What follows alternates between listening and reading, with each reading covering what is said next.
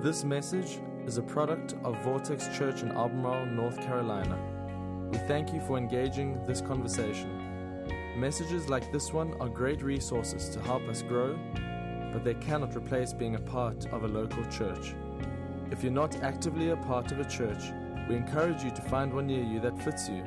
Visit it and get involved. And we hope this message gives life to you today. Enjoy. How's everybody doing? It's my first chance to be back with you in a few weeks. Man, it's nice to be here. My name's Kevin. If it's your first time visiting with us, I'm one of the pastors here on staff. And today we're going to start doing something that we've done the weekend of Thanksgiving for the last few years.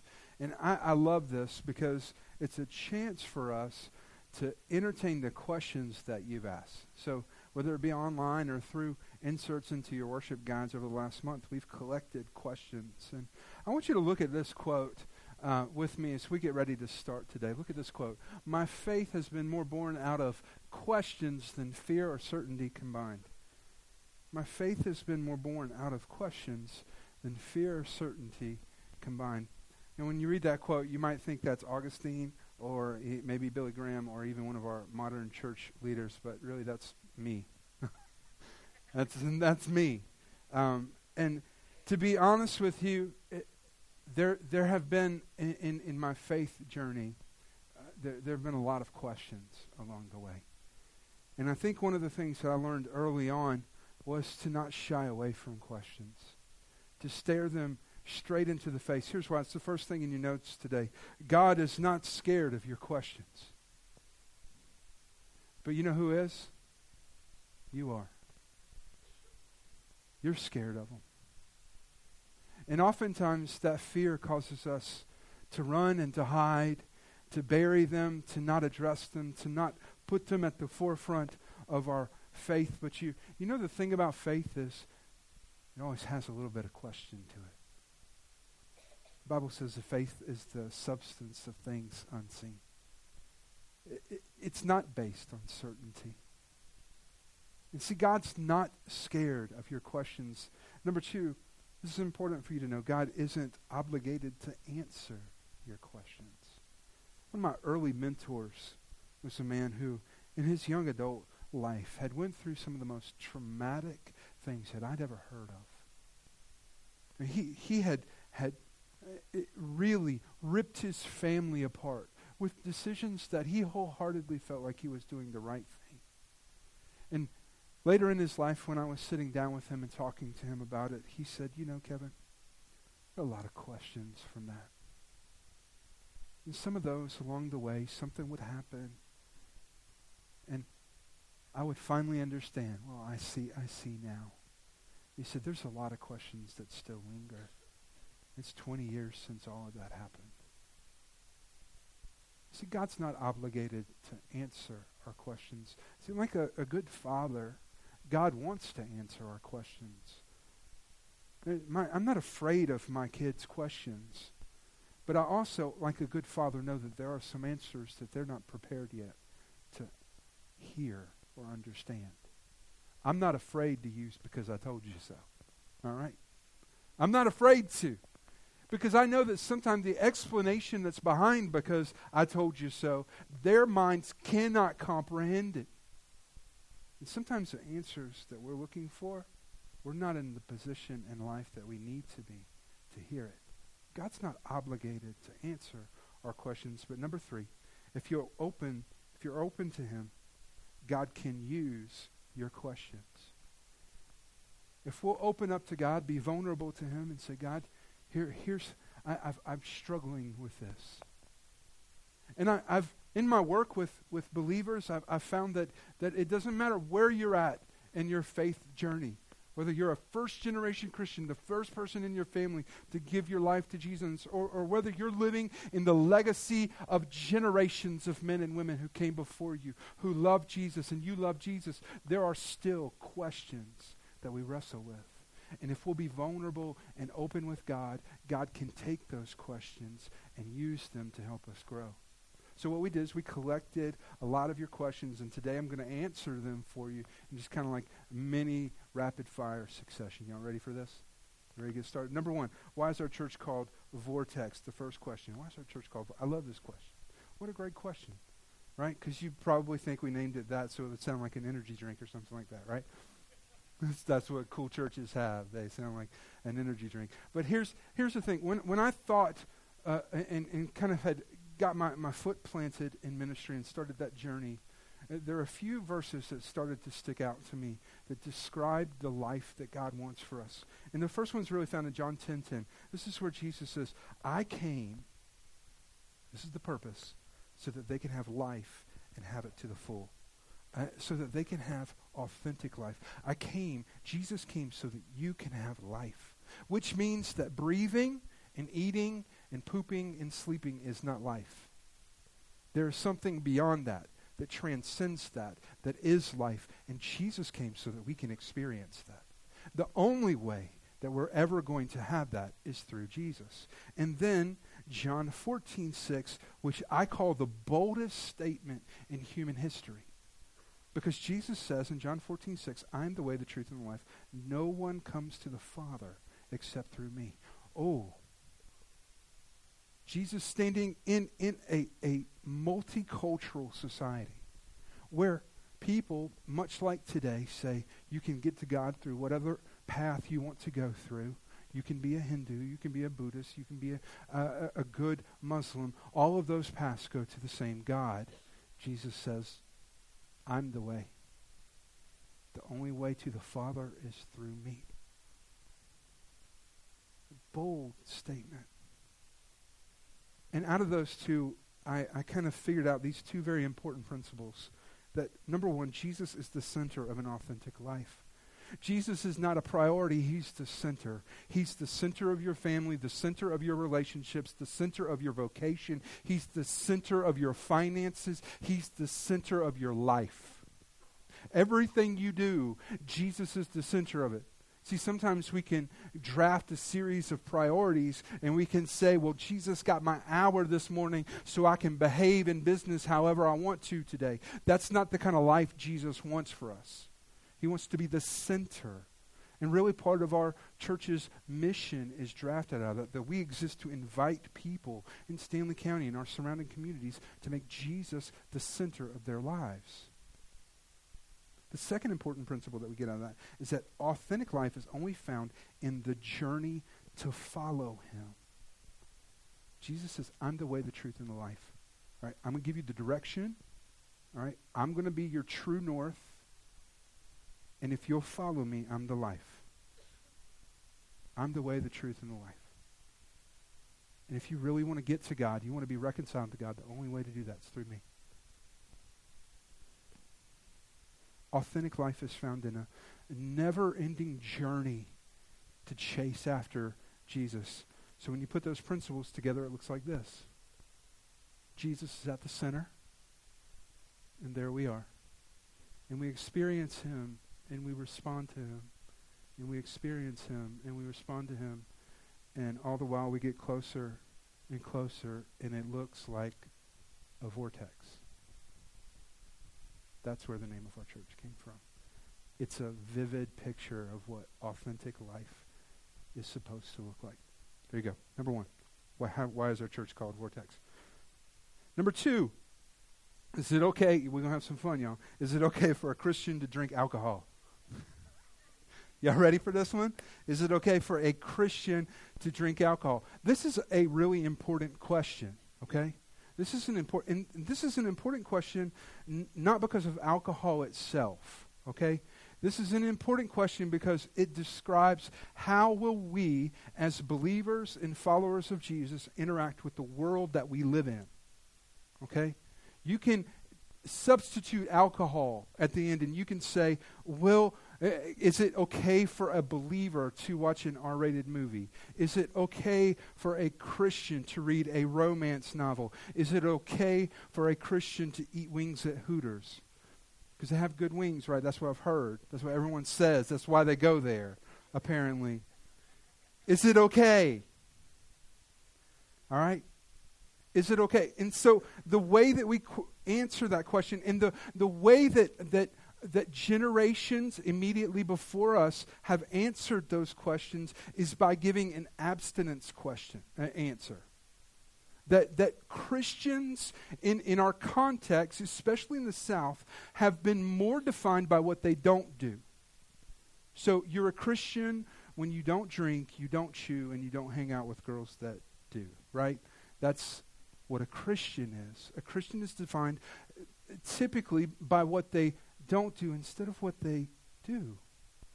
And so that cultural tension of a question is very important. So let me answer both sides of that, because there is no simple answer to the question, can a Christian, or should a Christian, or is it okay for a Christian to drink alcohol? There's a few truths that I want to point out. The first is that the consumption of alcohol is not sinful. It is not. Jesus in his first miracle made wine. And it was apparently really good because the people at the party got excited about his wine, right? He didn't bring Yellowtail, right? He brought like the good wine, right? And even in Paul's letters to Timothy, and Paul knows that Timothy's struggling with a physical ailment, and so he instructs Timothy, drink some wine, it'll help your stomach. See, the consumption of alcohol is not sinful. But number two, this is very important, the over-consuming of alcohol or drunkenness is. All throughout the scriptures, when sinfulness is listed, drunkenness is listed in there as well. So here's this tension that it's okay to drink, but it's not okay to get drunk. Okay? Y'all with me? And so to answer the question, I would say this. For many, it's okay, but it's not okay for everyone in all situations. Here's the kind of background to answering this question, because really what we want to do is empower you as a church to pray to God, lean into his convictions for your life, and then live through those. You see, the gospel sets us free. Sets us free. What a powerful thing. And in the New Testament world, when the New Testament church was starting to emerge, people started saying, well, Jesus set me free so I can do whatever I want to do. That doesn't really work, does it? So Jesus is giving me grace when I sin, so why don't I sin some more so that there will be more grace? Right? No, that's not the representative attitude of an authentic relationship with God, someone who's being changed and transformed. There's a verse that comes out of 1 Corinthians 10 where the Apostle Paul is writing to the church in Corinth, which dealt with this issue a lot. And he deals directly with that attitude. I want you to see this. So you say, I'm allowed to do anything, but not everything is good for you. You say, I'm allowed to do anything, but not everything is beneficial. So don't be concerned for your own good, but for the good of others. See, he goes through and says that some things are not good or beneficial. When it comes to alcohol, if you come from a family that has an abusive alcohol past, it's not good for you to drink alcohol. All right? If you yourself if you've struggled with addiction and alcohol, it's probably not wise. If you're the leader of a group of people, especially young people, it's probably not wise for you to drink that around them, right? Even for me as a pastor, I'm not afraid to drink a beer, but if I'm out at a restaurant in our city, I won't drink one. Because it's not good in every situation. It's not beneficial. You'll never see me posting pictures on Instagram or Facebook of, look at this cool beer I'm drinking right now, all right? Because it doesn't benefit the gospel at all. All right? So we don't need to take the freedom and use it as a license. Y'all with me? Freedom is a responsibility. And that's how we need to interact. So there you go. Complicated answer for what seems like a pretty complicated question. Number 3. Did Adam and Eve have belly buttons? Did Adam and Eve have... How many of y'all have ever wondered this? Back here, or you're wondering it right now. I don't know, did they? You know, the belly button This is a great, I love that I get to answer this question because it's one of those that I would probably never teach on. But this is great, all right? Our belly button, it's a significant mark on our body because it shows that we gained life through pre-existing life. Our mothers gave us life. All right? That's what a belly button signifies. But for Adam and Eve, their experience was quite different. God gave them life. They did not have belly buttons. And I love what the writer Ken Ham said. He said that in the pre-flood era, Adam and Eve's absence of a belly button would have been one of the greatest tourist attractions ever. That in an era where their bodies probably would have been in the Mediterranean area, been very exposed, their family would have noticed the difference. And you can imagine, this is prehistory, so history's not being written down, and the grandkids would come up and go, "Grandma, you wearing a bikini today. Why do you not have a belly button?" And she would go, "Baby, it's real simple. When you got life, you got it from your mom and your dad. But when I came to life, it's because God made me." And all throughout those first few generations, the story of God's creation would have been passed down directly through oral history simply because that one distinguishing fact was there. What a great question. Next one. Why does the Bible not tell us about dinosaurs? We've got this question every year. And every year I've been like, I'm not going to answer that question. And it just keeps showing up every year, so I thought, why not? The Bible does talk about dinosaurs. And now, here's the thing about what the Bible talks about. The Bible always talks about its context. And so the Bible is written by men who are telling their stories.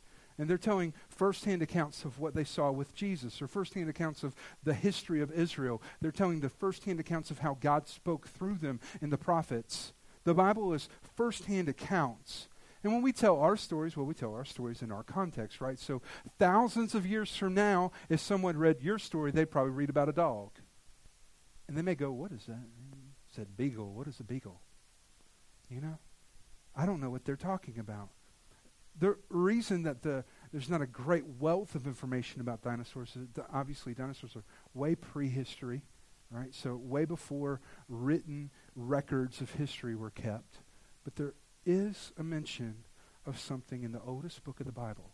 The oldest book of the Bible is the book of Job, way before Genesis or the first 5 books, the Pentateuch, were ever written. And in the book Job, in chapter 40, verses 15 through 24, God looks to Job, who's questioning him. And he says, "Job, have you seen the behemoth?" And goes to describe the largest created animal ever. What he really is describing as God talks to him is a brachiosaurus. Now, it sounds a little bit like an elephant in the description until he starts to talk about the tail and what the animal eats. And it looks just like the dinosaurs that you've seen on all of the movies had as figurines. So the Bible does talk about it, but we need to remember something that's very important about the Bible. The Bible is not a scientific explanation of the creation of life from the very beginning until now. That's not why the Bible was written. It wasn't written to answer those questions. While there's little nuances of Scripture that we can see inside of it that help us understand that, its entire thrust is to help us know that we're screw-ups. That's what the Bible is there for. To help us know that God created perfection and our sin blew it up, but God came in through Jesus and rescued us from our sin. That's the point of the Scriptures. So the Scriptures make that point from the very beginning until the very end. All right? So it's not going to answer every question, but it definitely does mention the dinosaur there in Job 40. Number 5, how do we disciple new Christians as a church? What a very thoughtful, important question to ask. We literally, in just our few years of existence, have seen hundreds of people make commitments to Jesus. I mean, we're averaging now in attendance well over 300 people a Sunday. which is awesome, right? Probably have consistently attending around 500 people. Awesome. Many of those people have given their lives to Jesus in recent years. And this is one of those questions. How do we do that? Well, earlier I told you that part of our mission was to invite the people that are in our community to make Jesus the center of their lives. Well, the second part of that is to invest in their journey, right?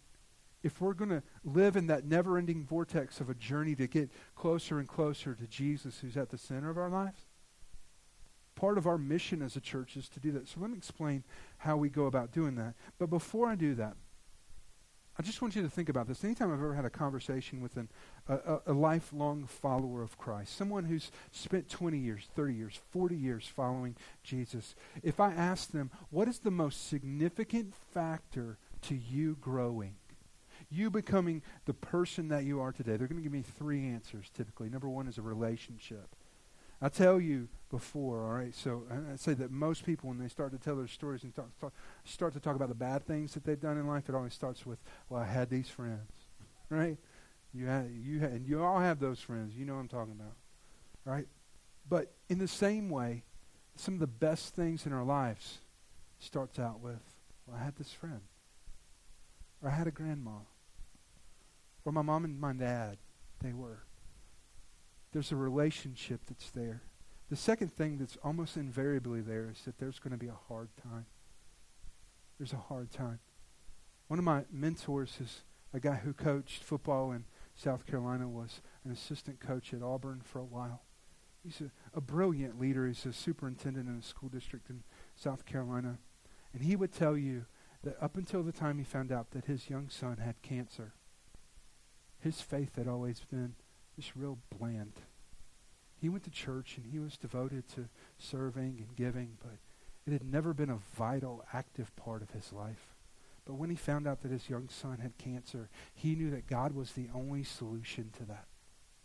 And in that time, he turned to him, relied on him, God healed his son, and even to this day, he's a vibrant follower of Christ because of a very difficult time. And the third thing is that you'll get them to say that I have been persistent in my commitment. I haven't given up. Proverbs says that the righteous fall 7 times, but they rise 8. See, lifelong committed followers of Christians are not perfect. They don't have all the answers, but they are hard-headed and committed to following Jesus. When they screw up, they get up. They don't lay there in their mess. So here's how we invest in that. Number one, we invest through small groups. That's where we give you an opportunity to make a relationship with someone else that's going to be there for you. Because you know what?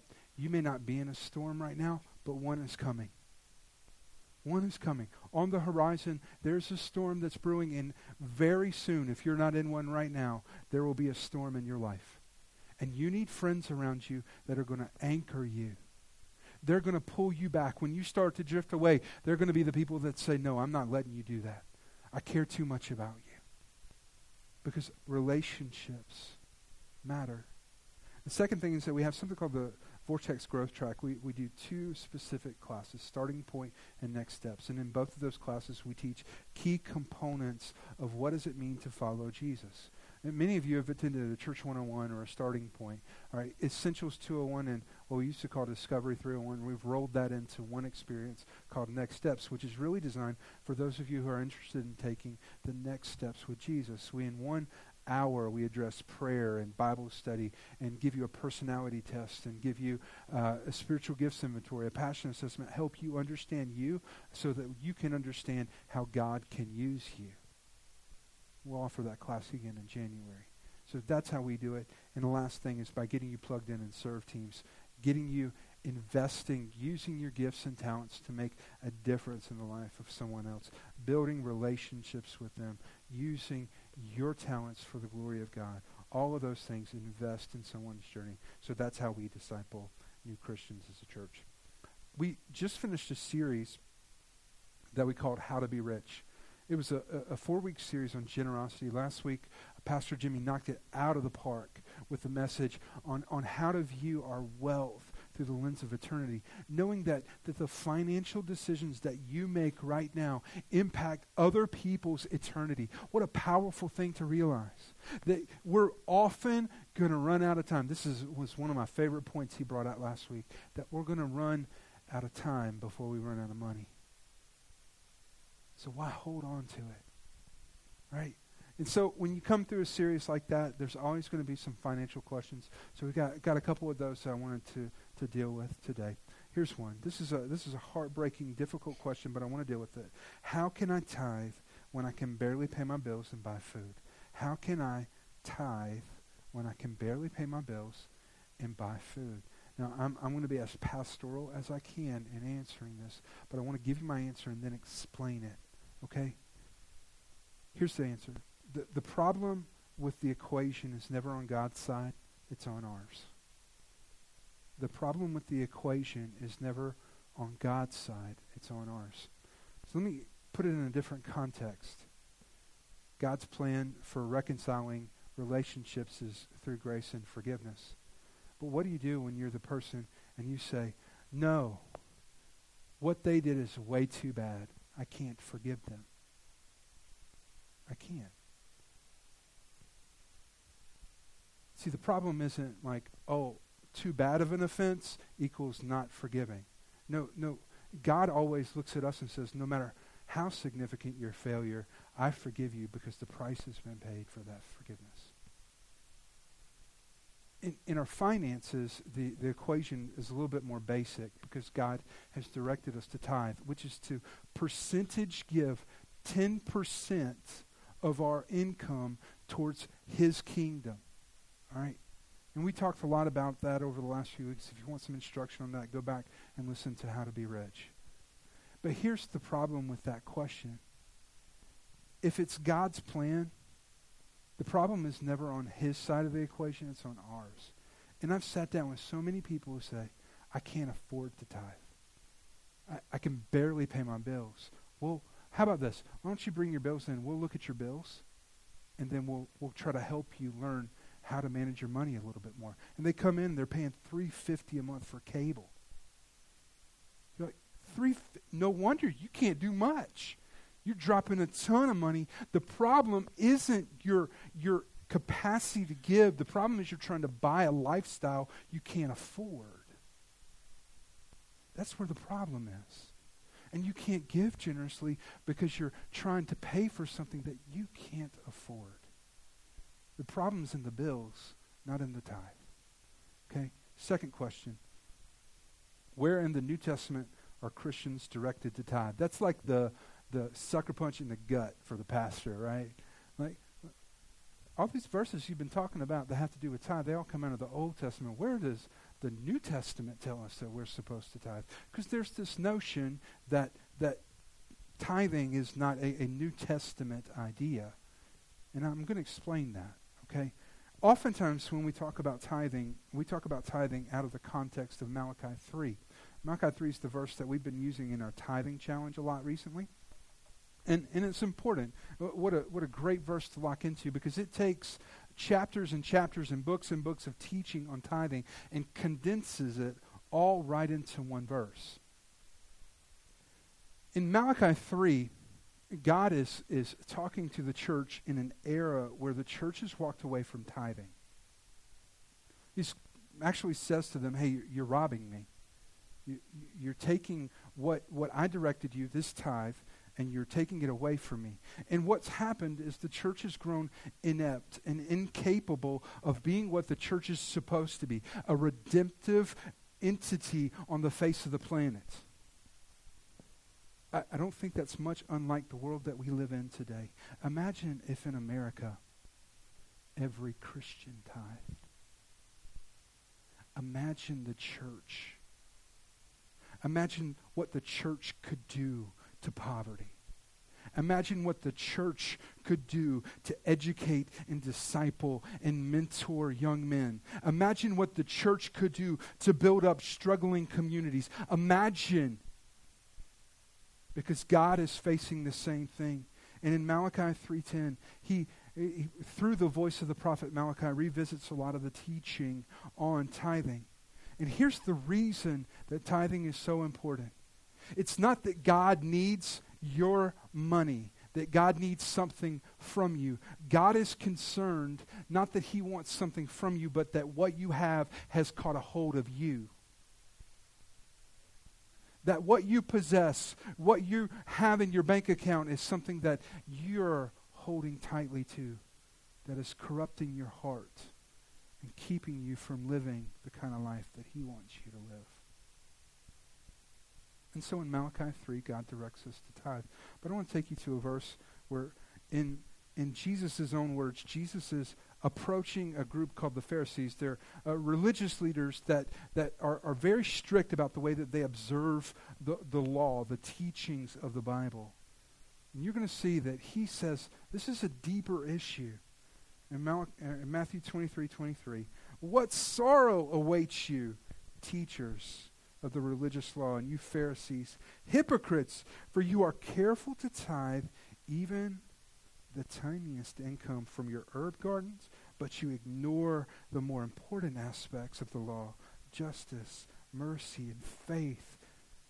You should tithe, yes, but do not neglect the more important things.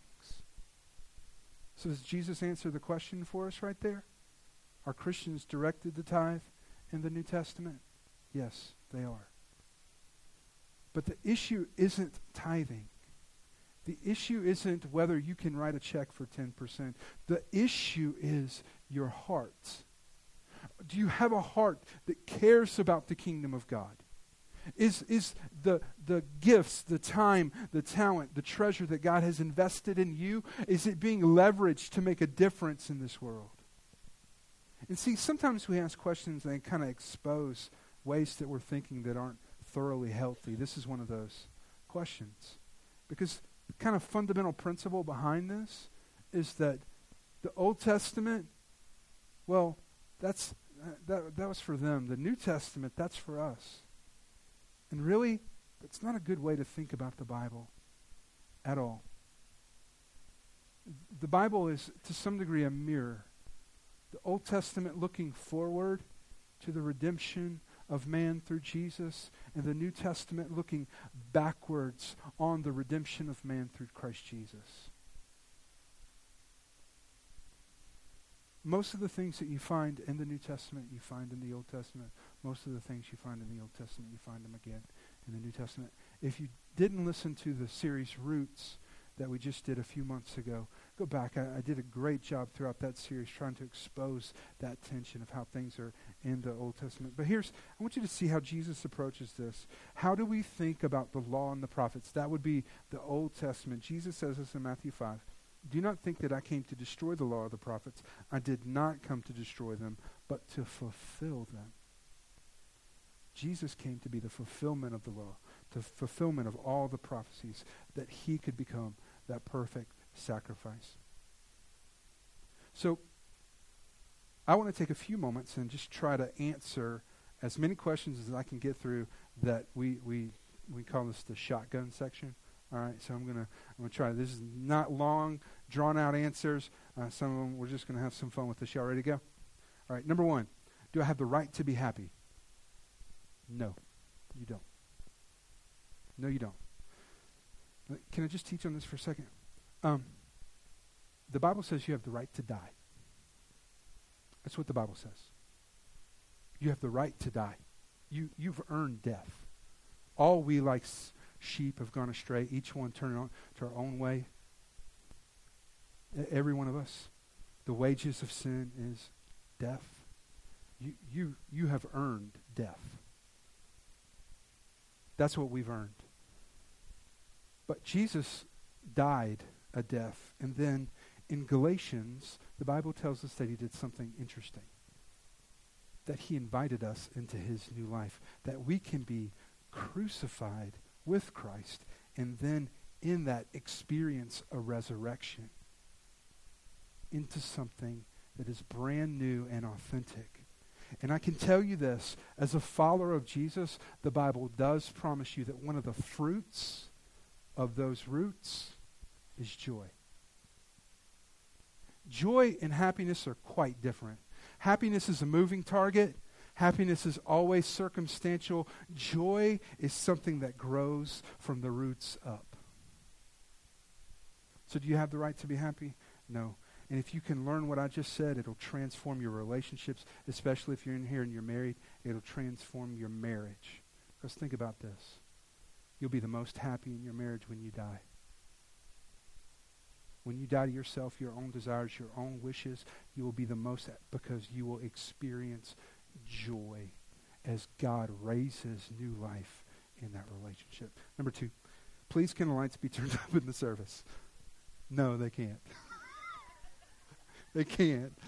And just to explain, lighting is one of the most expensive things we have, and to buy more would be kind of pointless. We cannot get the lights up in the back high enough because of the ceiling to get a good angle on you. And these side lights that are in the theater, well, they're turned all the way up already. Okay? So we're getting as much on you as we can right now. Number 3, can women preach? Yes, women can preach. Okay? One of my favorite preachers is a woman. Her name is Christine Kane.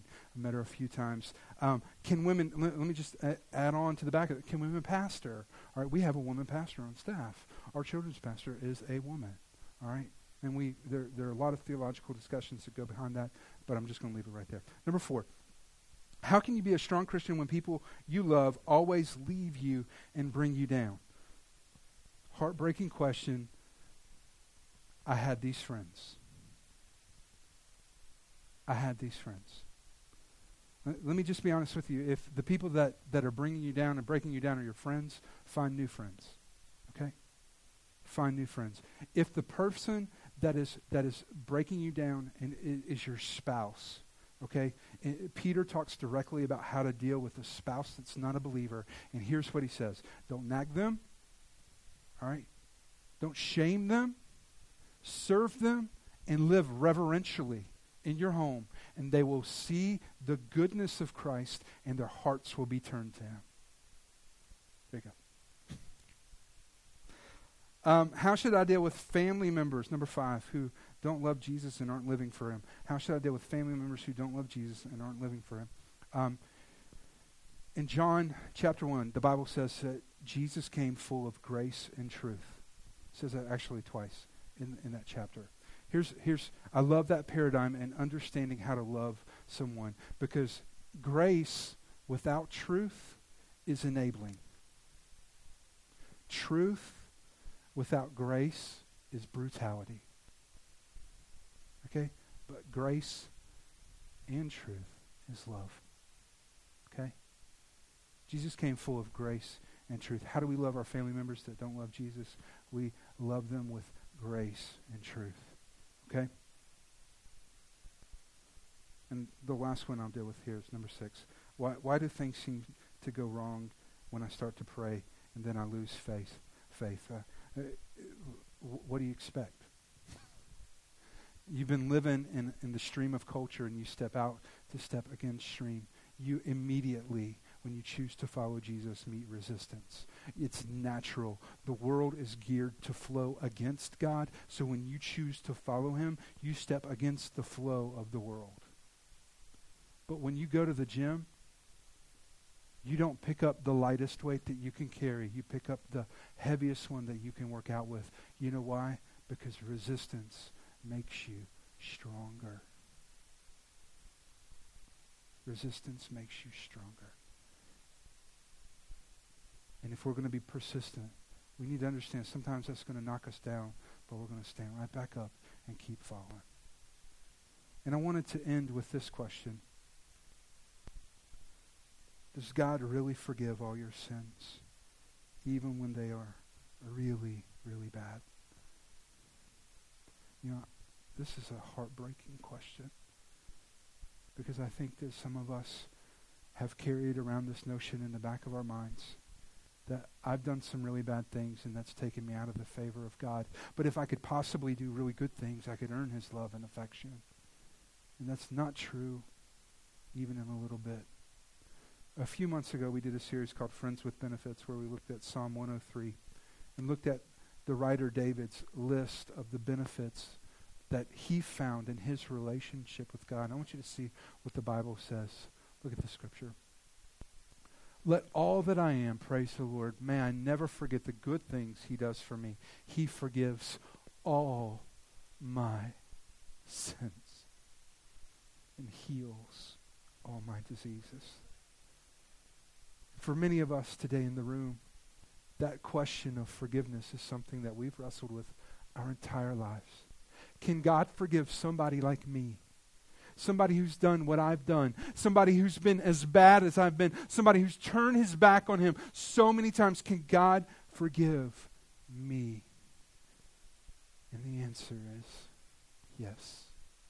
If you'll receive Jesus today, he'll forgive all your sins. Let's pray. God, we just thank you that you're the God that won't leave us alone, won't let us be. And so, God, we just ask that right now in this moment, those of us who've ran, those of us who've avoided, God, standing face to face with that reality that we feel like we're unlovable, that we feel like we're not good enough, that we feel like if we actually expose and get vulnerable with you, that you're going to reject us and tell us that there's no way you could forgive whatever it is we've done. And God, we just thank you that in reality you're not that kind of God at all.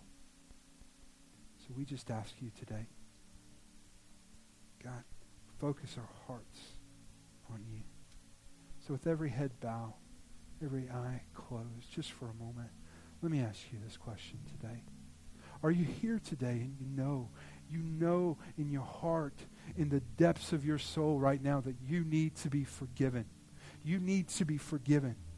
That you've wrestled with, could you be forgiven? But now you see that God can forgive you. And you know right now that you need to be forgiven.